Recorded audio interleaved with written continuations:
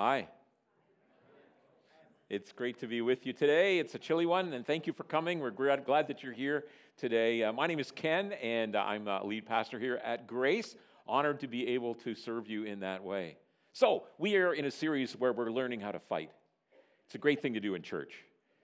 Sounds a little heretical, doesn't it? But we're learning how to fight, but we're learning how to fight right. We're learning how to fight right, and I hope that as a result of our time together that we might get really, really good at fighting right? Because the truth is that conflict is kind of inevitable, right? You cannot live your life without stepping on or being stepped on. I mean, that's just the way it is in our world today. And the truth is, if you don't fight right, you hurt yourself, or you hurt someone else, or you allow yourself to be hurted. Allow yourself to be hurt. So hurt can happen, and that's why we need to learn to fight right. So I'm going to do a little survey, okay? So I want you to raise your hands, okay? How many are excited to be here today? Can I see your hands? All right, good stuff. How many of you would be excited to be on a beach in Florida tomorrow? Can I see your hands? All right. How many of you enjoy confrontation? Okay, we have one hand in the room, and we're going to send him for counseling. Confrontation is one of those things we really don't like, right? I mean, it's one of those things that really we just go, it's just not really something that I want to do. It's like fingernails scraping on a chalkboard. You just go, I don't really want to get engaged in confrontation. It's difficult. It's tough stuff, and it can, I know you get anxious, you get nervous, you argue with yourself, you rehearse, you reflect, you regurgitate. Am I going to do it this way? Am I going to do it that way? And you back off, and sometimes instead of confronting, you don't confront, and sometimes when you do confront, you don't go all the way, you hold back a little bit. It's one of those things that we struggle with, that we wrestle with, and I know I really do that a lot. So what I want to do this morning is we're going to talk about a new paradigm. One of the key things in learning to fight right is not, as we talked about last week, judging was a big piece of that, and this piece this morning is also significant as we talk about confrontation. But let me give you a definition of confrontation. So confrontation happens when one person communicates to another person the need to redirect personal understanding, behavior, or belief. So it's when I come in front of another person, and the word confront means to come in front of, and I challenge them in what their understanding might be, in what their beliefs might be, and what their behavior might be. Now that's a really broad definition of confrontation. And what it means is that the spectrum is quite huge. So we could talk about a simple thing like this morning. You could in one sense call what I'm doing confronting you, because I'm challenging you with behavior, with understanding and belief from Scripture. So it can be that simple, and it can move all the way to the other extreme where maybe I'm an employer and I'm letting somebody go, I'm firing somebody. So it can be that significant, that serious an issue. That whole spectrum is there. And when we think about it, I think it's important for us to understand that. Now, there's only one thing that you need to remember today, okay? Can you do this with me? One thing, just one thing you need to remember, okay? And if you get done before I'm done and you want to leave, feel free to do this. Once you get this one thing, you remember this one thing, okay? Just one thing I want you to remember, one thing. If you decide, you're still in the room, but you're practicing your golf swing in your head, that's okay too. Just remember this one thing. Here's the one thing I want you to remember. Healthy confrontation is a gift. Can you say that with me, please? You ready? Healthy confrontation is a gift. Healthy confrontation is a gift. Here's why this is so important. If you can understand this and embrace this, that healthy confrontation is a gift, it will have an impact on how you deliver it as the confronter and how you receive it as the confrontee, right? So if I'm a confronter and I know that healthy confrontation, that is a right kind of confrontation with the right issues in the right way, is like a gift. So what I'll do is I'll choose the confrontation to fit that person and that situation. I'll wrap it in the right kind of way so that I can deliver it appropriately. And when I think about confrontation as a gift, I know that it's something that person's going to be benefited by as I give it to them. Now, if I'm the one who's being confronted, this can also be important for me, right? Because if I understand healthy confrontation and I love that person, I trust that person as they sit down and talk to me, I'm talking about one-to-one stuff right now, I understand it's a gift. I realize this is special, and they've done this for me because they care about me. I matter to them. And as I receive it, I'm going to unwrap it properly and recognize it as a special gift to help me become healthier as a person. So I don't know if you've heard this before, but healthy confrontation is a what? It's a gift. And that can help me as I confront someone, and it can help me as I receive confrontation. If I can see it that way, I think that will go a long way for me to be able to respond to it appropriately. So why would we say that it's a gift? Well, here's a number of reasons. Healthy confrontation helps us grow. It helps us grow. The Bible says, as iron sharpens iron, so people can improve one another. And if you remember, I talked about this whole spectrum of confrontation. And when you think about it, much of the reason that you are who you are, that you've changed in your life, is because you were confronted about an issue that you needed to change. And you can think about a simple context like school. I was confronted by the teacher in one sense how to learn math, because I didn't understand math, I didn't know math, and at the end of the day, I could divide a little bit. That was kind of cool. You learned how to drive because a teacher sat in the car next to you, or it was your parents or a friend who white-knuckled it as you were driving down the road with that 2,000-pound beast with steel and rubber and metal and glass, and they would say, no, that's a one-way street, or whatever it might have been, right? So, and how did you learn to drive? Well, you probably were confronted along the way. We don't change without a certain measure of confrontation in our lives. So you cannot be who you are, you cannot know what you know without confrontation. We grow because of confrontation. Secondly, confrontation, healthy confrontation, is an act of love. It's an act of love. A refusal to correct is a refusal to love. That's an interesting statement, isn't it? If I see someone and I realize that if I came along and confronted them, or David Augsburger calls it carefronting them, if I cared enough to come in front of them and say to them, this needs to change in your life, that's an act of love. And to not do that is to not love. And I remember a situation in my past where I was questioning why people didn't confront me and wondering whether they really loved me like they said they did. It was years ago, and we had this new wireless headset. I'd never used it before, and they said, we got this new wireless headset, Ken, we want you to wear this, like the one I'm wearing now. And so I went to the back room, and I put it on my head, and I weaved it behind my shirt, and did all kinds of things, got it in my pocket, rushed out back into the auditorium for the worship piece, and got up to lead in my teaching piece. And I was teaching away, and I got to the point in my sermon, toward the end of my sermon, where I was going to read Scripture. It's a very quiet moment. People were paying attention. It was one of those moments, and I had a stool to sit on because I wanted to just kind of create a different atmosphere. So I sat down on the stool, and I opened up my Bible, and I looked down, and my fly was wide open at that particular moment. And I didn't know what to do. Now, apparently people in the congregation knew that I found out then, because there was this sucking of air, and I went pasty white, and all kinds of things happened at that particular moment. But you know one of the things I learned at that moment? Men can multitask, okay?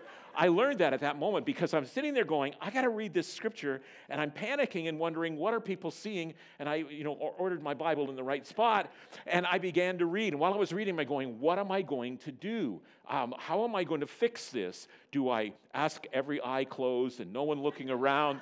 Do I do that? Will that work? Do I just simply keep my Bible in the right spot and change hands for the rest of the service?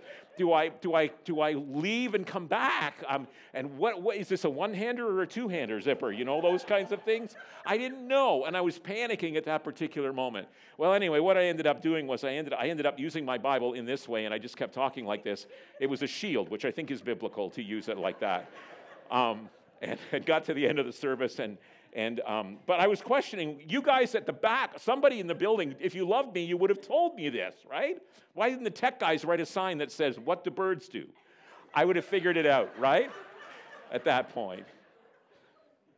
Now, I'm going to tell you, this is absolutely true. The sermon that Sunday was titled this way: Looking Up When Things Are Feeling Down. It was on depression, actually, that particular morning. So God had a good laugh, too. Anyway, if you love someone, you're going to confront them, right?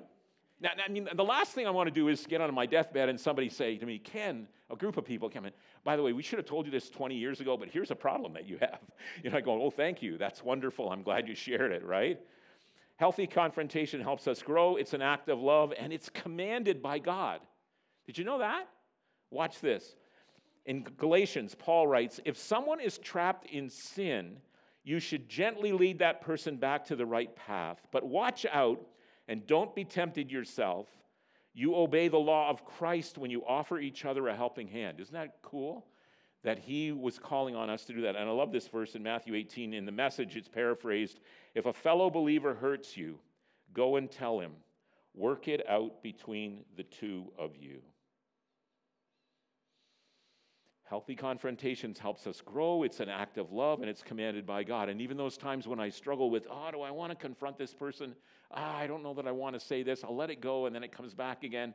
I'm trying to remind myself of these verses, that it's an act of love, that it's commanded by God, and that it's going to help that person grow. And it also helps me grow, and that's just so important for us to understand, right? So, to dig a little more into this, we're going to look at the book of Philemon. So if you have a Bible or a digital device and you're able to go there, that would be great. And if not, we're going to throw the scriptures up on the screen. Let me just tell you about this little tiny book called Philemon. So Philemon is the name of a man who is a Christian, who is a wealthy Christian, who lives in the city of Ephesus. Philemon is a follower of Jesus, and he knows the Apostle Paul. It's quite possible that he came to faith in Jesus through the Apostle Paul. And in Philemon is wealthy. He owns a large home, and we believe, we're trying to put the pieces together, we believe that a church actually met inside his home, because you would understand that in the early days, churches did not have their own buildings, right?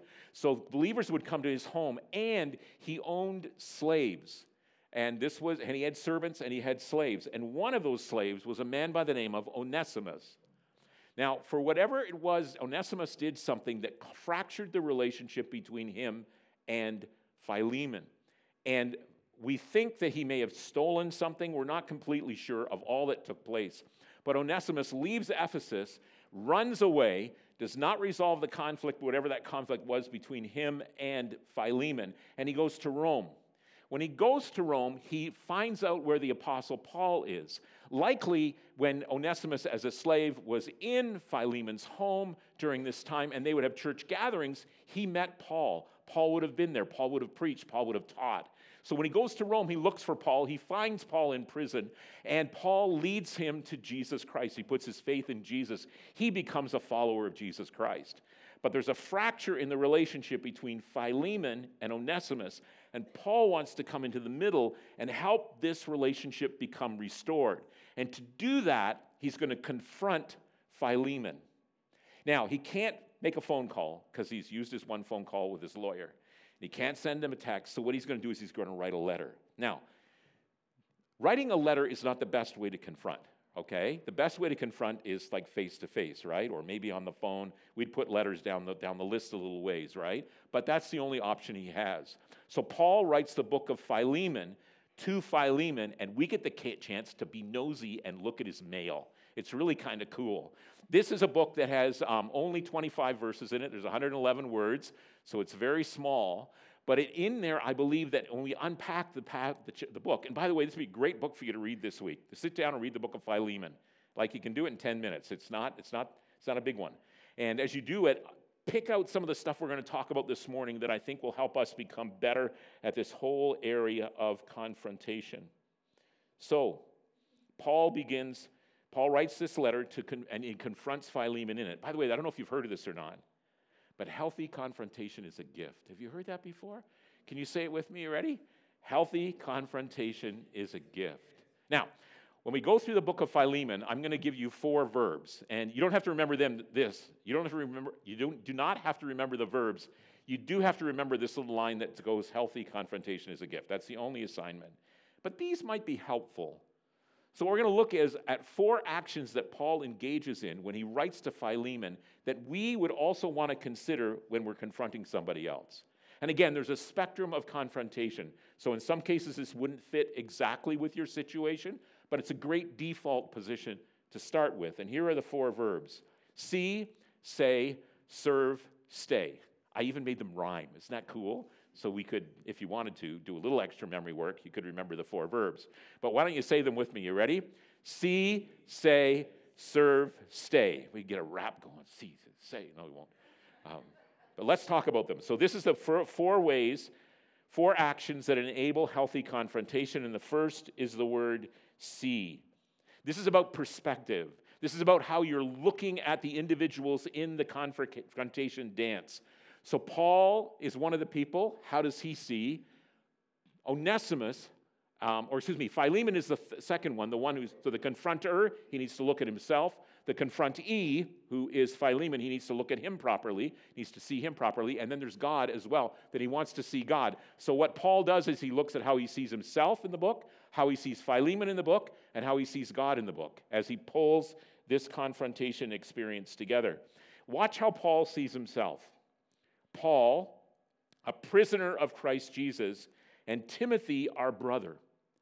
Now, often when Paul writes a letter in the New Testament, and many of them are for confronting the churches, he doesn't start this way. He starts, Paul, an apostle of Jesus Christ. He is an apostle. He was recognized and called by Jesus to be a founder of the movement of Christianity. He has authority. He writes at least 13 of the New Testament books. He's an incredible man of God, and he has authority in that posture.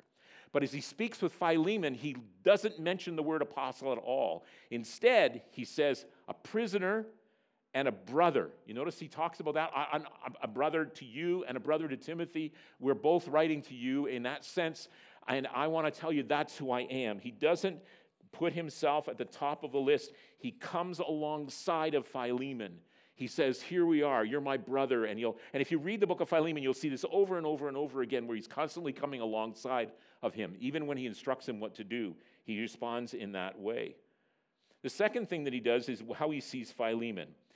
And sometimes when we're confronting someone and we look at that person, we just see the issue, right? And we forget all the rest about that person. So instead of just seeing it as one little dot, we see the whole person as a problem. We're going to confront them. They're really a bad thing. Everything seems to be wrong with them. Paul does not do that when he writes to Philemon. You'll notice, here's what we read. In verse 1, Paul, a prisoner of Christ Jesus, and Timothy, our brother, to Philemon, our dear friend and fellow worker. So when he sees Philemon, he sees him as a friend. He sees him as a fellow worker. He comes alongside of him that way. Not only does he see himself not as an apostle, but someone comes alongside Philemon, he elevates Philemon too. He doesn't dive right into the problem. He celebrates who he is. But in addition to that, Paul talks about God. In this tiny book of 25 verses, he references God the Father or Jesus multiple times. Listen to this. Here is where you find God mentioned in verse 1, 3, 4, 5, 6, 8, 9, 20, 23, and 25. So God is all a part of this as well. I'm seeing myself the way I need to see myself as the confronter, Paul is saying. I see you, Philemon, as my brother, my fellow worker, my friend, and I see God involved as well. And he says this about God in verse 15. I know it says verse 7 on the slide. Perhaps the reason Onesimus was separated from you for a little while was that you might have him back for good. He's kind of talking about how God is orchestrating this. No longer as a slave, but better than a slave. And now he talks about Onesimus as a dear brother, because Onesimus has become a follower of his. So how I see myself, how I see the person I'm confronting, how I see God is critical to a confrontation experience. Even if I'm confronting somebody who isn't a follower of Jesus, I need to see God in the middle of that, right? And I need to see them in a healthy and appropriate way as well. That's just so important. It's powerful.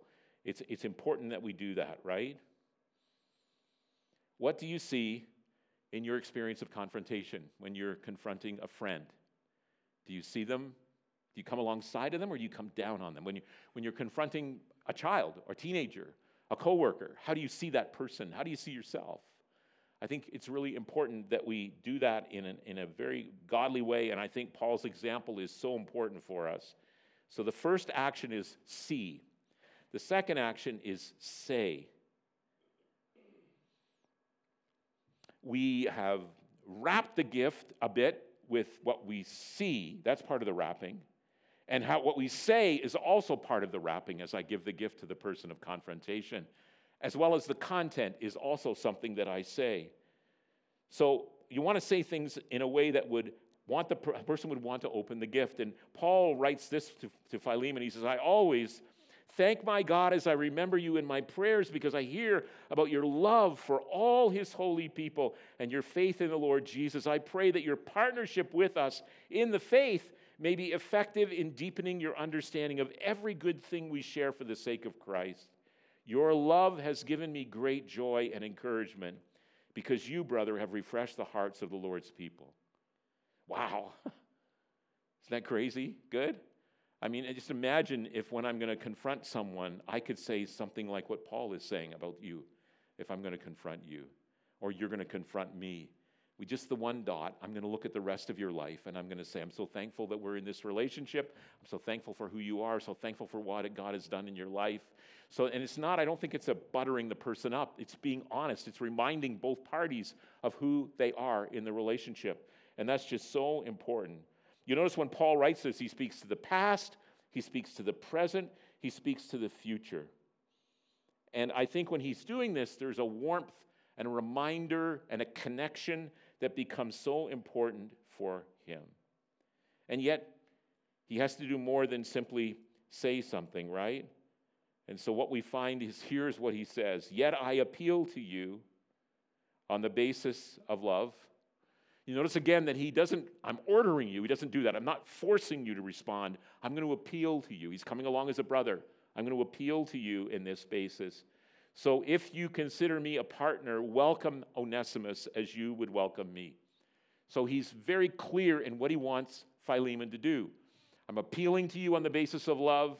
I remember who you are and what you've done, and I need you to accept, to welcome Onesimus back. That's what I'm asking you to do. Paul may not understand all of the differences or the things that are separating Onesimus and Philemon. He's only got Onesimus' account, but he's saying, I'm asking you to get this, to make this right. This is so important for us. Forgive him. Reconcile with him. I think that some confrontation fails because we are not kind or gracious. We don't wrap the gift properly. And some confrontation fails because we aren't clear in what it is we're dealing with. We dance around the edges. Carol and I have 5 children. The first 3 were boys. The last 2 were girls. And it's probably only true of our kids, but the boys fought differently than the girls fought. I don't know if you've experienced that. And if you haven't, it's just a wonderful thing. Anyway, when the boys fight, it's more physical, it's more dramatic, and it's over in a hurry. When the girls were fighting, I'm sure it's only true of our girls, the fights would last longer, they would be far more emotional and intense, and they would carry on. And I can remember some of them actually quite clearly. But one of the things that I was digging around in a drawer one day, and I found this little piece of paper that my one daughter, the youngest one, had written to the oldest daughter. There's a couple of years between them, when she was maybe, 6, 7 years of age. And she had written this note. This was her way of confronting her sister. And I want to read it to you. There's the note. I don't know that you can read it necessarily, but you'll notice there's a bunch of different colors. That's typically what she would do. Use a bunch of colors to try and soften it. She's doing a great job here. She sees her sister in a great way. I want you to hear that. And she's pretty clear with what she wants her to do. Let me read it to you. The spelling is atrocious, but I think I know what the words are. So let me read it to you. It goes like this. Hi, Laura. I think you have been mean to me this week, and if you apologize to me, I will feel better and apologize to you. That's not got that quite right, but anyway, it's okay. Remember, she's little. And that way, you and me will feel a lot better. Love, Lindsay. Now, doesn't that warm your heart up? Isn't that sort of cool? Yeah, I'm pretty proud of her for doing that. But the fractured relationship gets mended, right? As a result. And they had more of these happening in their lives, I suspect will have in their lives. But the cool thing is that she's responding appropriately. How do I see the person I'm confronting? How do I see myself? How do I see God? How do I see them? What do I say? I'm going to speak in words that will allow me to wrap the gift up in a way that they'll accept it. But I also need to make sure I speak to what's going on in the conflict itself. See, say, serve. That's our third word. Our third word is serve. Paul does a whole lot more than just tell Philemon what he wants him to do. He actually comes along, it's really kind of cool, and he says, I want to help you. I want you to lean on me. I want to walk you through this if that's necessary.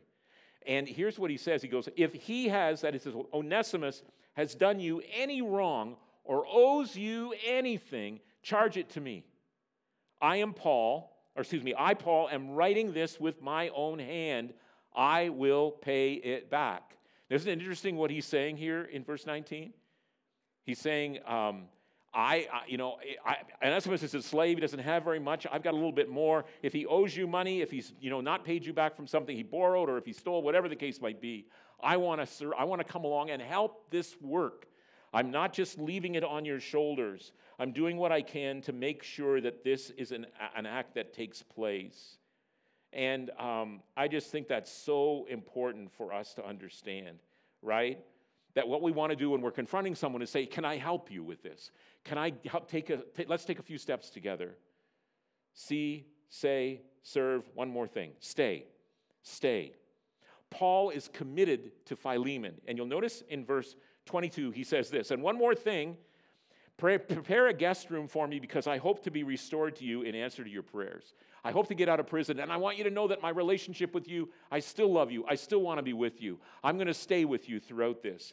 And in verse 21, he goes even further and he says this, I write to you knowing that you will do even more than I ask. He's confident that the confrontation is going to work. He's confident that he's done it in a way and that Philemon is a godly man and that God's going to work in it and ultimately it's going to be successful. And if you're going into confrontation, you want to believe that it's going to be helpful. You want to believe that it's going to work. And that's clearly what it is that Paul does in this particular case. See, say, serve, stay. How do I see myself? How do I see God? How do I see that person? What do I say in a way that would be open and honest about who they are, the whole of who they are? Not only will I be clear with them, but I'm going to promise them that I'm going to help them if I can. And also, I believe that this is going to work. I believe that you can do this. I believe that it can be something that will be helpful. I don't know if you've heard this or not, but apparently healthy confrontation is a gift. And if we can do it in a healthy way, then God can do some crazy, amazing things through it. And right now, you may be experiencing a conflict with someone. In fact, as I've been talking this morning, there may have been the picture that's come up on the walls of your mind of someone who you're in conflict with, or someone that you need to confront, someone that you love, and you need to come in front of them, confront them, and say to them, there's an area in your life, I love you, man, and I want to wrap this gift up of confrontation and give it to you because I want you to be everything that you can be. I don't want you to keep hanging around in this junky place. And maybe God's speaking to you that way this morning. And maybe this is something that will be of some help to you, that you would see and say and serve and stay as you minister to that particular person. Now here's what's cool. Jesus, see, say, serve, stay. Didn't he do that? He saw us in our brokenness and in our sin. And God decided he would rescue us. He would confront us. So God sent Jesus. He sent prophets before that, but then he sends Jesus. And Jesus comes and walks on earth, becomes one of us to help us understand where we need to change, where we need to grow, where we need to be different. And he says, he sees us, he loves us, he sees who he is, and he becomes one of us. He speaks to us about who we are. He loves us to bring us to that point. He serves us. Mark tells us, quotes Jesus by saying, I did not come to be served, but to serve and give my life a ransom for many. And he goes to the cross and takes our sin on himself on the cross. What an incredible Savior. And then he wants to stay with us. Why, right? So he stays and then he goes and he's going to return. He believes in us. He entrusts us. He says, one day you're going to be with me. That's what I long for. That's what I want you to experience in your life. So our God, our Father, and the Son, and the Holy Spirit are here to do that very same thing in our lives. They'll sometimes use Scripture. They'll use other people. They'll use the Spirit of God inside of our lives so that we can understand and change and be all that God wants us to be. Amazing, right? That's what he did for us. So we're going to emulate what Jesus did for us with those people that are in our circle of relationships that we need to confront, that we need to care enough about, that we're going to help them live a life that would be honoring to them and honoring to God. Let me pray. Father, thank you for this time today. Thank you for this great little book called Philemon.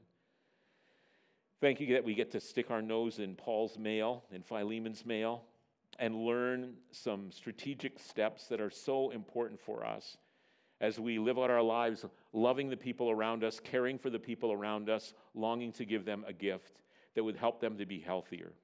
And I pray, Heavenly Father, that you would bless us today. Thank you for being that kind of God who gave himself for us in this way. And help us, Lord, as we learn to fight right, to be able to do confronting in a way that would honor and glorify you. We know each situation is unique. Each challenge is different. Each person is special. And we pray that you'd give us wisdom and grace for your honor and for your glory. In Jesus' name I pray. Amen.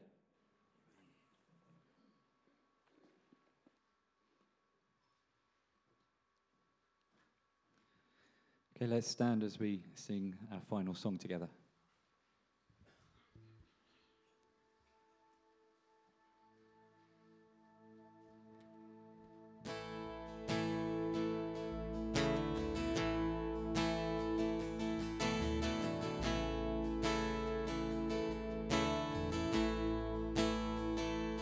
Lord, I come, I confess, bowing here, I find my rest.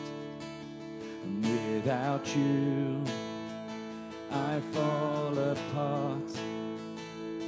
You're the one that guides my heart. Lord, I need you, oh, I need you. Every hour I need you. My one defense, my righteousness, oh God, how I need you. Where sin runs deep, your grace is more.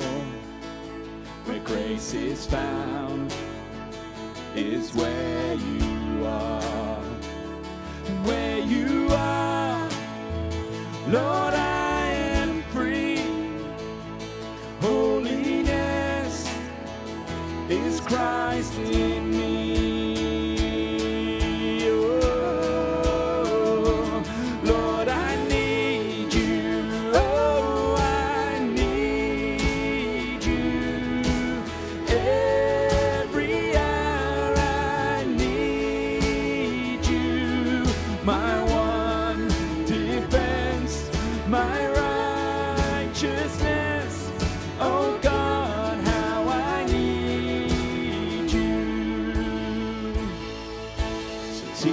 Song to rise to you when temptation comes my way. And when I cannot stand, I'll fall on you. Jesus, you're my hope and stay.